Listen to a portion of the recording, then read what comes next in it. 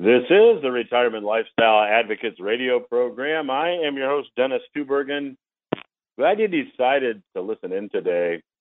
Hey, joining me on today's program in the second and third segments of today's program is first-time guest, Mr. Egon von Greyerz. Egon is the founder and managing partner of Matterhorn Asset Management. I caught up with Egon this past week from his offices in Zurich. I've been a longtime follower of Egon's work. It was really a pleasure to interview him, and I know you're going to appreciate his perspective. And again, that's coming up in segments 2 and 3 of today's program. It is still March, which means if you have not yet ordered the March 2023 special report, you don't have much time left to do so. The March 2023 special report is titled Social Security Tax Reduction Strategies. The report contains many different Social Security tax reduction strategies. If you are currently collecting Social Security, if you are planning for your retirement, if you aspire to collect Social Security and maximize your benefits from Social Security by minimizing your taxes, this report has information in it that I know you're going to find valuable. To get your copy of the report as well as some bonus information, visit requestyourreport.com. The website, again, is requestyourreport.com, and when you visit the website, you'll just have to let me know where you would like your report mailed. And when you request the report, I'll also get you copies of a couple of my best-selling books. In keeping with the Social Security theme, I'll send you a copy of the Little Black Book on Social Security Maximization, and I'll also send you a copy of the Revenue Sourcing book that contains a retirement planning strategy for today's economy. So again, to get all that information absolutely free and with no further obligation, just visit requestyourreport.com. Now, certainly, the dominant headline is banking failures. And I want to talk about that a bit in this segment. You know, the first bank to fail, Silicon Valley Bank, we have talked about on the podcast last week. Just a couple days after Silicon Valley Bank became the largest bank failure since 2008 at the time of the financial crisis, state regulators closed Signature Bank in New York. That was the third largest bank failure in the country's history. So needless to say, this has been dominating the headlines, probably dominating your thoughts. You're probably wondering about your bank, and I'm going to talk about that in this segment. Now, like Silicon Valley Bank, Signature Bank had a lot of uninsured deposits. Now, as you all know, FDIC, the Federal Deposit Insurance Corporation, insures bank deposits up to $250,000 per tax ID number per person. Well, when you take a look at Signature Bank had $110 billion in assets, $89 billion in deposits, but $79 billion of those deposits were not insured. So these banks largely served, for the most part anyway, large depositors. Now, on the heels of the Signature Bank failure, we had headlines of Credit Suisse. Credit Suisse's shares halted trading. They needed to get a lifeline. They finally were able to borrow $54 billion from Switzerland's central bank. So they now are taking, they say, action to strengthen their financial position now that they could borrow more than $50 billion to bail themselves out. And then, of course, many of you have probably heard about First Republic. First Republic needed a $20 billion bailout, and a number of other banks are stepping up to bail out First Republic. And as a side note, the Wall Street Journal reported that First Republic Bank executives sold $12 million in stock just before the bank failed. So that is a bit suspect, and hopefully there are some investigators that will get to the bottom of that. So no shortage of banks having financial issues. Now, there is an interesting backstory when it comes to Signature Bank, because after the financial crisis, there was a bill passed named after Christopher Dodd and Barney Frank called the Dodd-Frank Act. And this Dodd-Frank Act was to put in place regulations to keep bank failures from happening again. Now, Barney Frank, one of the co-authors of this legislation, the Wall Street Journal reported this past week. In fact, this was reported on March 13, and I'm going to quote from the article, quote, "Life is full of irony, but it's hard to think of a richer one than Barney Frank sitting on the board of the failed Signature Bank." Yes, that is exactly what happened. Barney Frank was on the board of Signature Bank.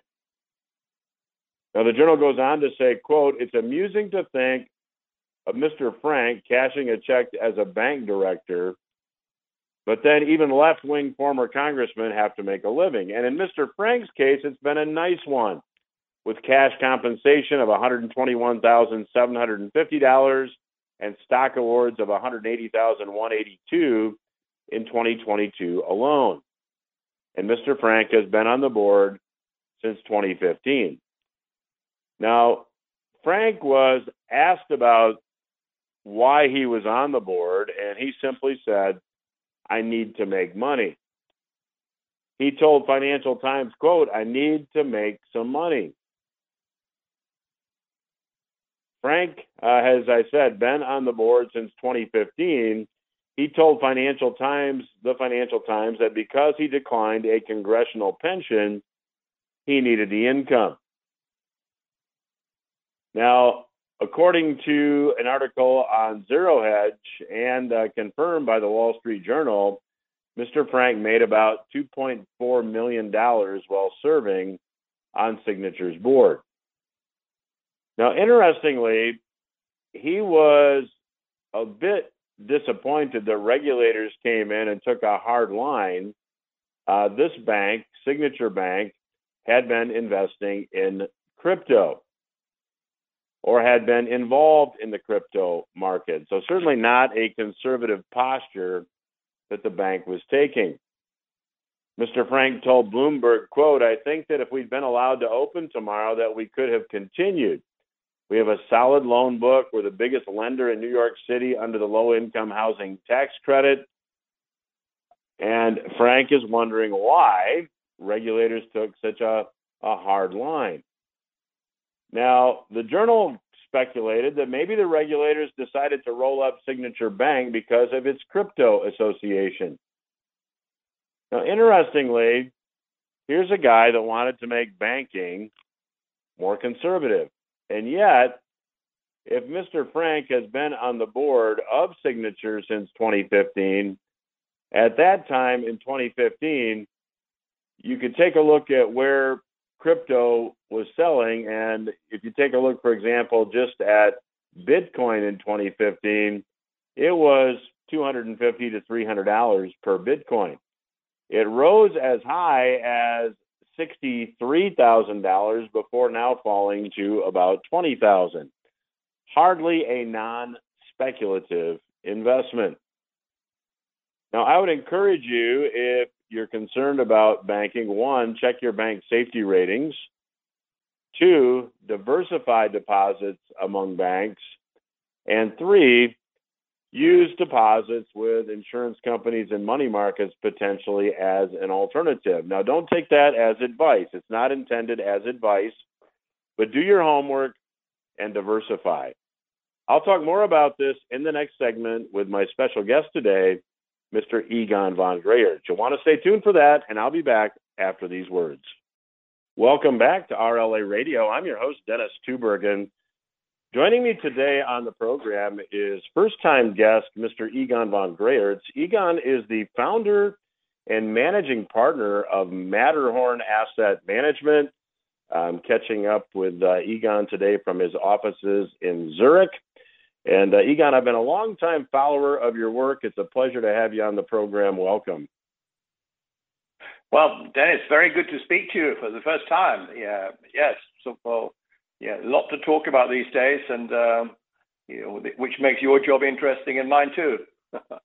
It certainly does. And let's maybe start, Egon, with just a little bit of background. And let me just mention to the listeners that if you'd like to learn more about Egon's company and what he does, you can go to goldswitzerland.com. That's goldswitzerland.com. Egon, can you tell us just a little bit about Matterhorn Asset Management? What motivated you to start the company, and what do you do for people?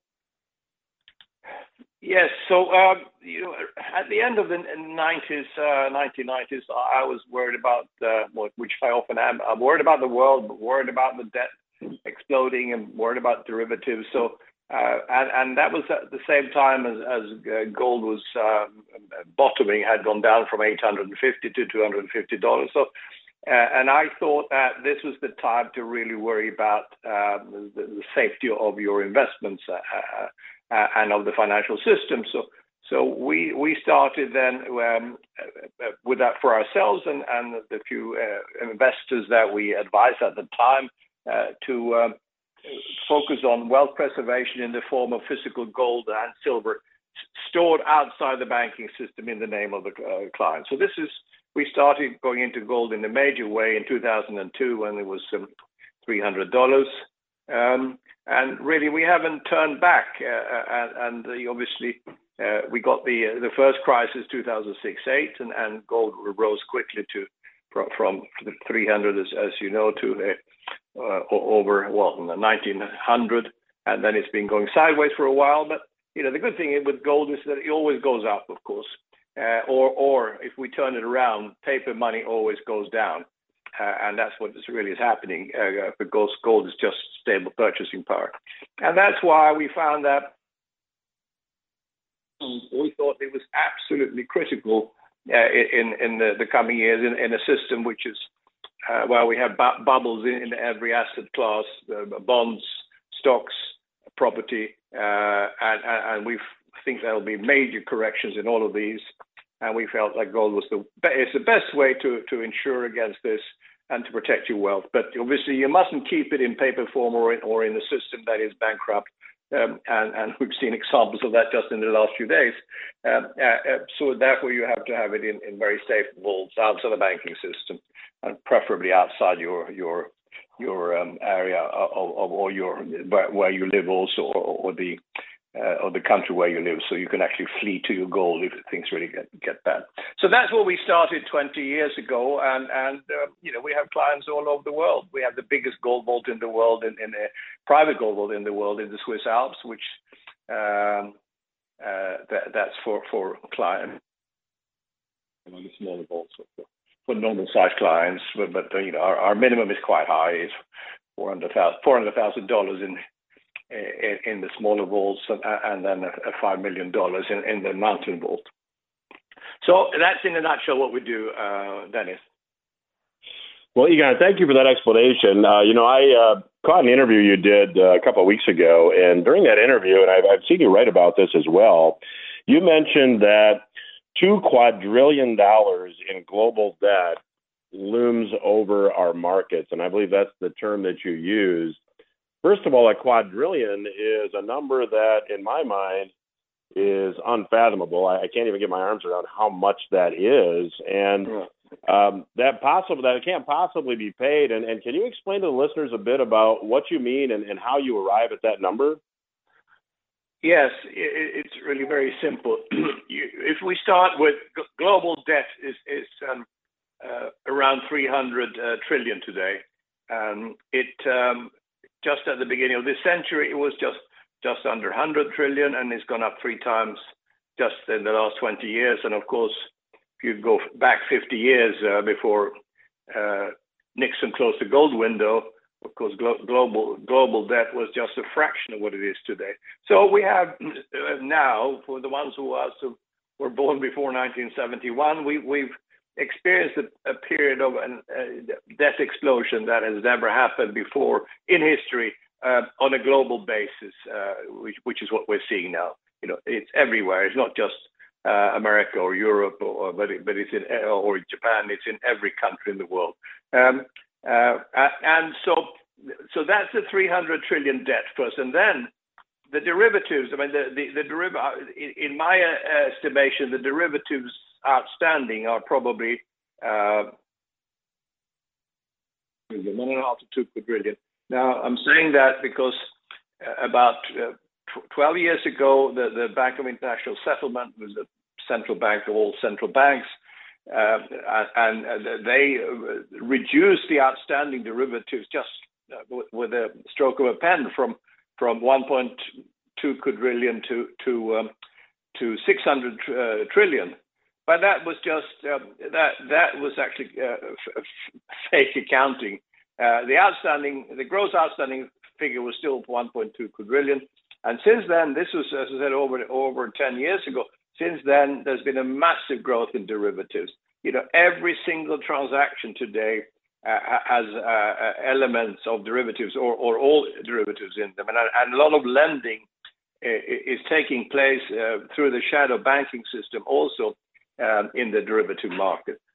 So therefore, I'm saying that these derivatives are going to, and they're also very interest sensitive, and therefore they're under a lot of pressure now because of the higher interest rates, which haven't been really taken into the risk calculations. So therefore, the outstanding derivatives is, as I said, 1.5 to 2 quadrillion, and I think just like we saw now a number of banks having to be saved by it was really by the FDIC, or with Fed's intervention, and Bank of England in England also. But just like they had to be saved, although it wasn't a formal bailout, but in the end it will become a bailout anyway because FDIC hasn't got the money. And the same will happen with the derivatives. They will fail when counterparty fails, and then those derivatives will fail, and therefore somebody has to step in. And what I'm saying is that these derivatives will actually turn into debt, and central banks will have to step in to buy this debt or to support the banks that will be failing otherwise. You know the big U.S. banks, they all have. You know, they report. If you take J.P. Morgan, it's the biggest with over 50 trillion of derivatives, and I think that will actually turn into debt. And this is how the 300 trillion becomes over to 2 quadrillion in coming years. I'm quite convinced that that's going to happen. And of course, at the same time, then what central banks will do around the world, they're working on it now. They will turn the money that our fiat money system now, they will turn that into some digital money. They'll try to pretend that they can park the old debt somewhere else.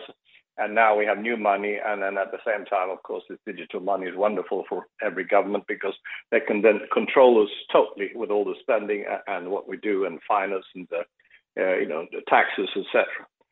So that's what risk is that we'll see in the next few years. And as I said, that's how the debt will totally explode. And of course, if we get to that level of money printing, and I think there's a high risk we will, of course, there will be inflation or hyperinflation also. There has to be. You can't print that much money without creating inflation. So it's a pretty dire prospect that we're looking at. But I'm not a prophet of gloom and doom. I'm an optimist actually. But my speciality, if you want, what I'm interested in is understanding risk. And in my view, the risk is higher today than it's ever been in history, and therefore you've got to protect against that risk. I hope I'll be wrong. I doubt I will be, but I hope I will be. In any case, I'm going to take investors or people who just have money in the bank. They've got to now start thinking about taking protection because, as we've just experienced, those banks are not safe. Now, the first little banks, and they're not that small, but the Silicon Valley Bank and the Silvergate Bank, I mean, they could be saved by the system. But once it starts, with bigger banks, and we know that most banks are under pressure, and some are under more pressure, like Credit Suisse in Switzerland, for example. And when that pressure mounts, and we get a chain reaction, they're not going to be able to save the system. Or if they do, they'll print so much money that the money will be worthless. And that's the risk we have. And that's why investors should be very careful and not keep any major money in the bank, in my view. Much better to hold gold and keep it outside the banking system. Well, I'm chatting today with Mr. Egon von Greyerz. He is the founder and managing partner of Matterhorn Asset Management. You can learn more at goldswitzerland.com. And Egon, we've got just 2 minutes left in this segment. You mentioned a central bank issued digital currency, and you mentioned that, in my view, the reason politicians want it is obvious. It's control. But do you see that actually becoming a reality? Do you think they're going to be successful? No, I think it will fail. But of course, digital currency is just another form of fiat money, so it will totally fail. They will try it. My view is actually that they might not even have time to do it properly, because although they're working on it, it's going to take much longer to implement than anybody thinks, and therefore we'll have some kind of half measure coming up in the next few years. But I think the system will overwhelm them and the collapse of the system, and therefore I think digital money will not get an orderly start, so therefore. Everybody talks about resets, and they're going to be reset. Everybody defines reset differently. In my view, the only reset that's going to count is the disorderly reset. That's what we're going to have, when there will be panic and when people will lose money within the system. We have to have a cleansing of the financial system. The world cannot continue to grow soundly with a system full of massive bubbles and fake money and fake promises. So that's sadly what we're going to see in the next few years.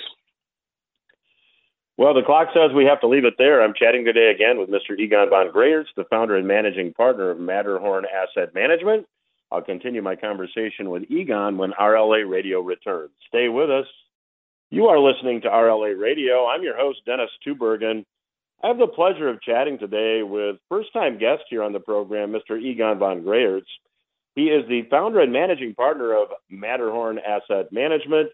I've been a longtime follower of Egon's work, and it's a pleasure to chat with him. And Egon, you had mentioned in the first segment that all this currency creation by central banks has created huge bubbles in asset markets. Can you just talk a little bit about how overvalued you think these markets are? Maybe just talk about stocks and real estate to start. Well, sadly, the investing has just been too easy in the last few decades, and especially in the last 20 years, because of the massive amount of credit creation and money printing that central banks have produced around the world. And as we know, until very recently now, when every central bank worked on getting, and especially the Fed, of course, and the ECB in Europe, they all worked on getting inflation up to 2%. And then overnight, it went from 2% to 10% in Europe and 8-9% in the US. Now, artificially, the US one has come down a bit, but in inflation is going to continue up. And I think, I experienced it in the 1970s in the UK when we had inflation average 17% for 8-9 years, and I think we're in for a period of high inflation, high interest rates now. But anyway, it's this coming back. So we've had this money printing that has created these massive bubbles, because all the money that was printed by the central banks, or also, of course, commercial banks do most of the money printing by extending credit and by blowing up their balance sheets.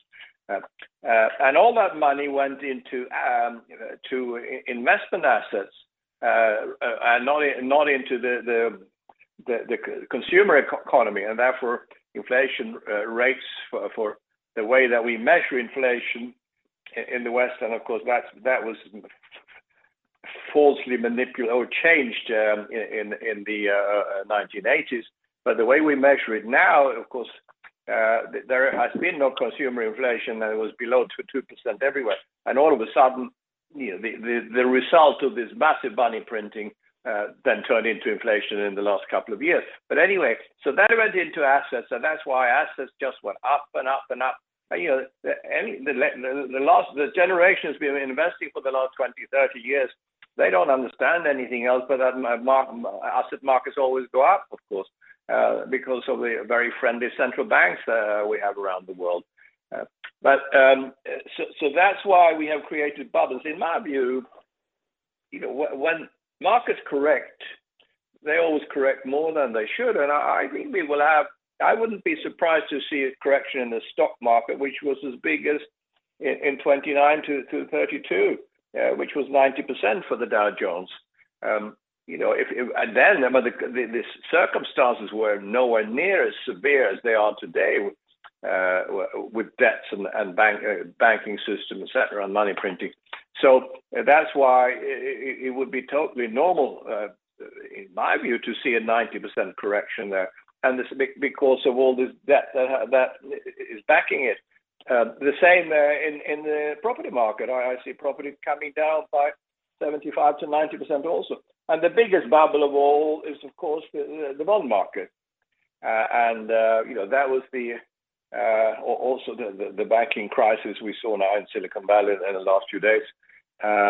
That actually also was because of the bond market. You take, I know you're a pension specialist, you take these banks that got the money from these Silicon Valley companies, the funds that they raised, and the bank puts it into long-term bonds and government bonds. I mean, that is the most foolish investment that anyone could ever do. First of all, government is never going to pay back the bonds ever with normal money. The only way they can pay that back is with printed money. And if those bonds run for 5 or 10 or years or longer, that money is going to be worth nothing that they're going to pay in 10 years' time, because inflation or currency or debasement of the money will totally kill the value of that money. So therefore, and then, to buy long-term debt, and when rates are just 1-2% or 3%, I mean, it's just as ridiculous. It's criminal. But people don't understand that, these low rates were just totally artificial, orchestrated by the central banks. So that's why, as I said, all this money went into those assets, and these assets are not going to correct now. Bonds, property, and stocks, they're all 90%, 75 to 90% of them, and a lot of the bonds will be worthless, of course. Like bonds always become worthless in the end. And when and they have been backing the assets, and therefore the assets that were backed by all this debt will also come down. So we need this correction. That's the only way from which the world again can grow soundly, and that has to be done. And in the meantime, the world will suffer for a number of years, but then we'll come out on the other side stronger. But the transition will be horrible for the world, for all of us, of course. Egon, let me zero in on your specialty. Let's talk a little bit about gold and understanding really that pricing gold in fiat currency is a bit misleading, but just talk a little bit about where you see gold going, and the best way to own gold for our listeners that have interest. Well, yeah, it's a good question, Dennis. And what most people don't understand is that gold is the only money that has ever survived in history. In every period of history, going back thousands of years, each single currency always went to zero, without exception. There's no money today that exists in the form that was originally created that has survived. So that's why it's so simple. If you know that the money you put in the bank in 5 years' time, or 10 years' time, or longer, you know that that's going to be worth just a fraction of what it is. So if we measure money in gold, you take the dollar, but it's the same with all currencies. Since 1971, all currencies have declined between 97 and 99% in stable purchasing terms, which is what gold reflects. So imagine if you put a dollar today, $71 is today worth 2 cents. Then, and if people understand that, and that's happening all the time with every currency throughout every period of history. Obviously, talk about the longer term. In the shorter term, you can have fluctuations. The long term, that's why. But banks don't like gold because they don't make any money on it. Asset managers don't like gold either because they like to churn commission and trade, and therefore nobody recommends gold. But if you think about it, if you actually want to preserve your wealth, you don't, and that's most people don't. I'm not talking about, in real purchasing terms. That all you need to do is to buy gold and hold gold for the longer term, not for speculation. You don't ever buy gold for speculation. You don't buy it to sell it in a month or 2 months time. You buy it, you put it aside, you forget what you measure it in ounces or grams or kilos, and not in dollars or euros or yen.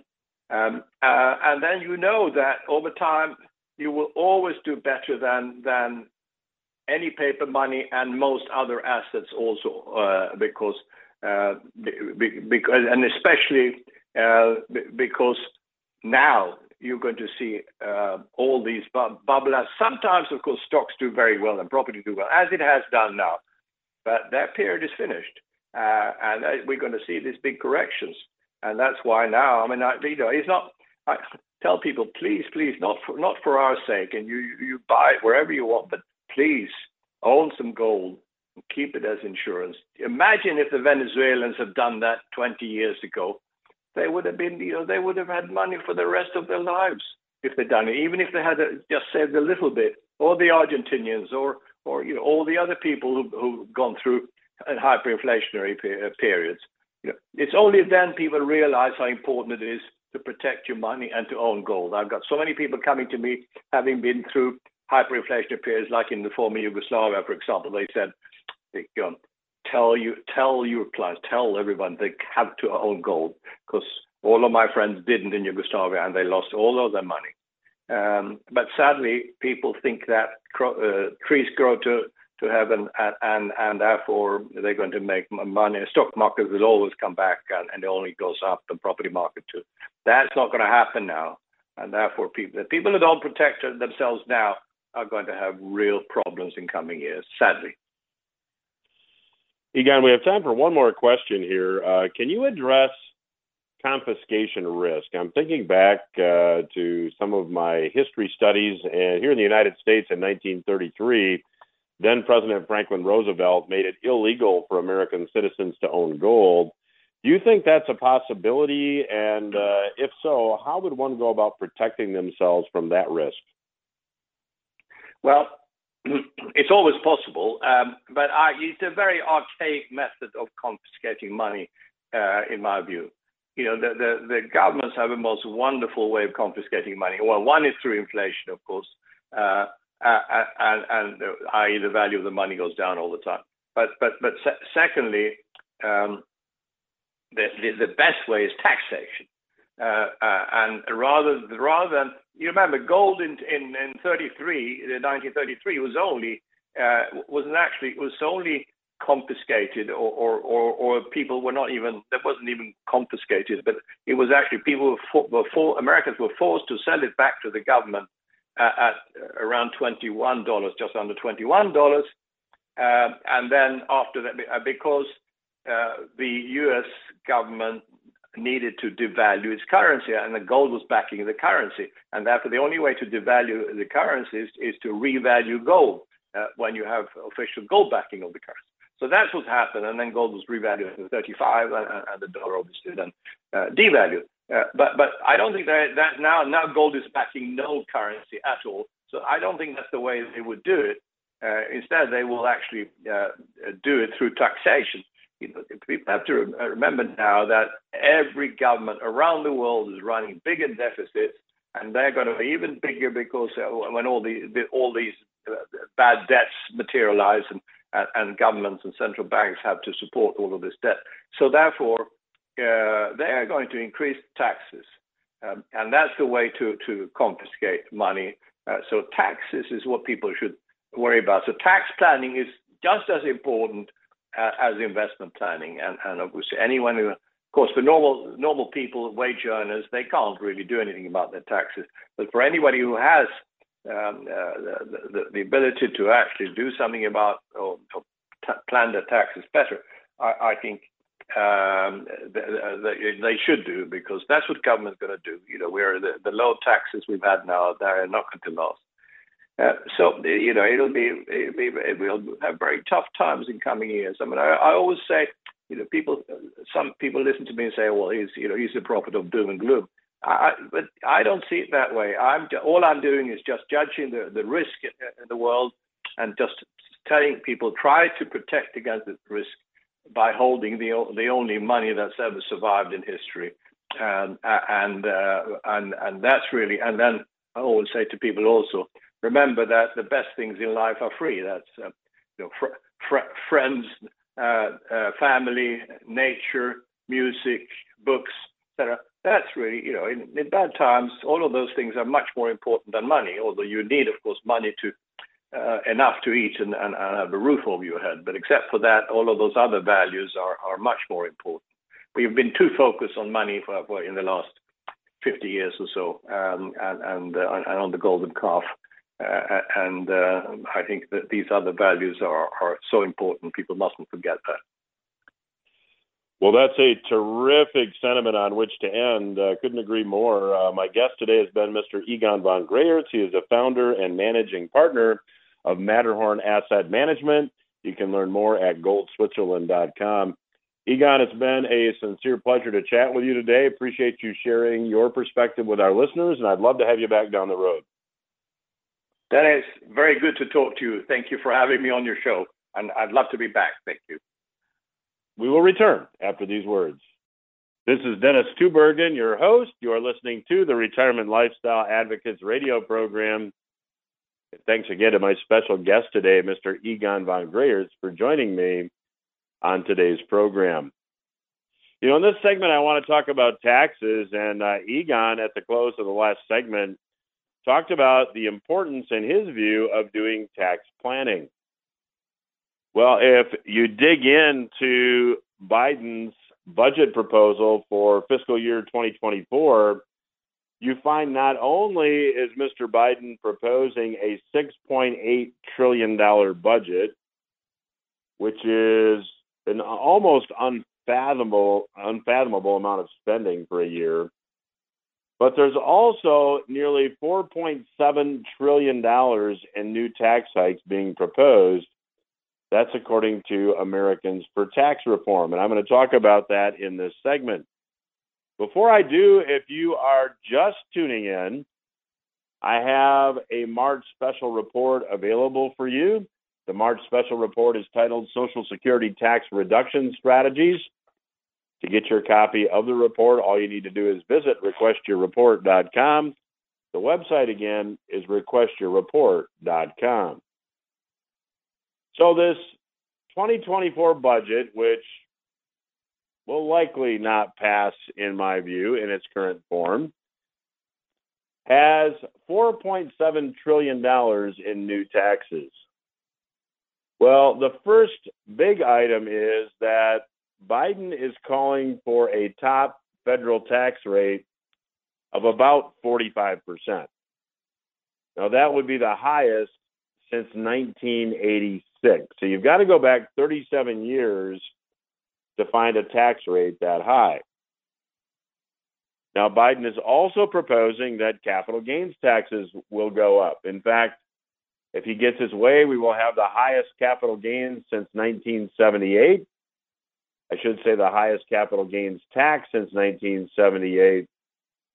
Americans for Tax Reform point out that Biden's plan nearly doubles the capital gains tax rate for investment to 39.6%, up from the maximum now of 20%. So if you take a look at the combined capital gain tax rate, the Obamacare tax, and add state taxes on top of it, you would see a number of states where you would have capital gains taxes approaching 50% of the gain. Corporate taxes would go from 21 to 28%. Communist China, just for reference, has a 25% tax rate. That's, again, a federal tax. If you add in state taxes, the corporate tax rate now goes to 32%. There is another rather controversial proposal. Biden is calling for a 20% minimum tax on the unrealized gains of individuals with income and assets that exceed $100 million. Now, it may start there, but mark my words, if it passes, that threshold will decline over time.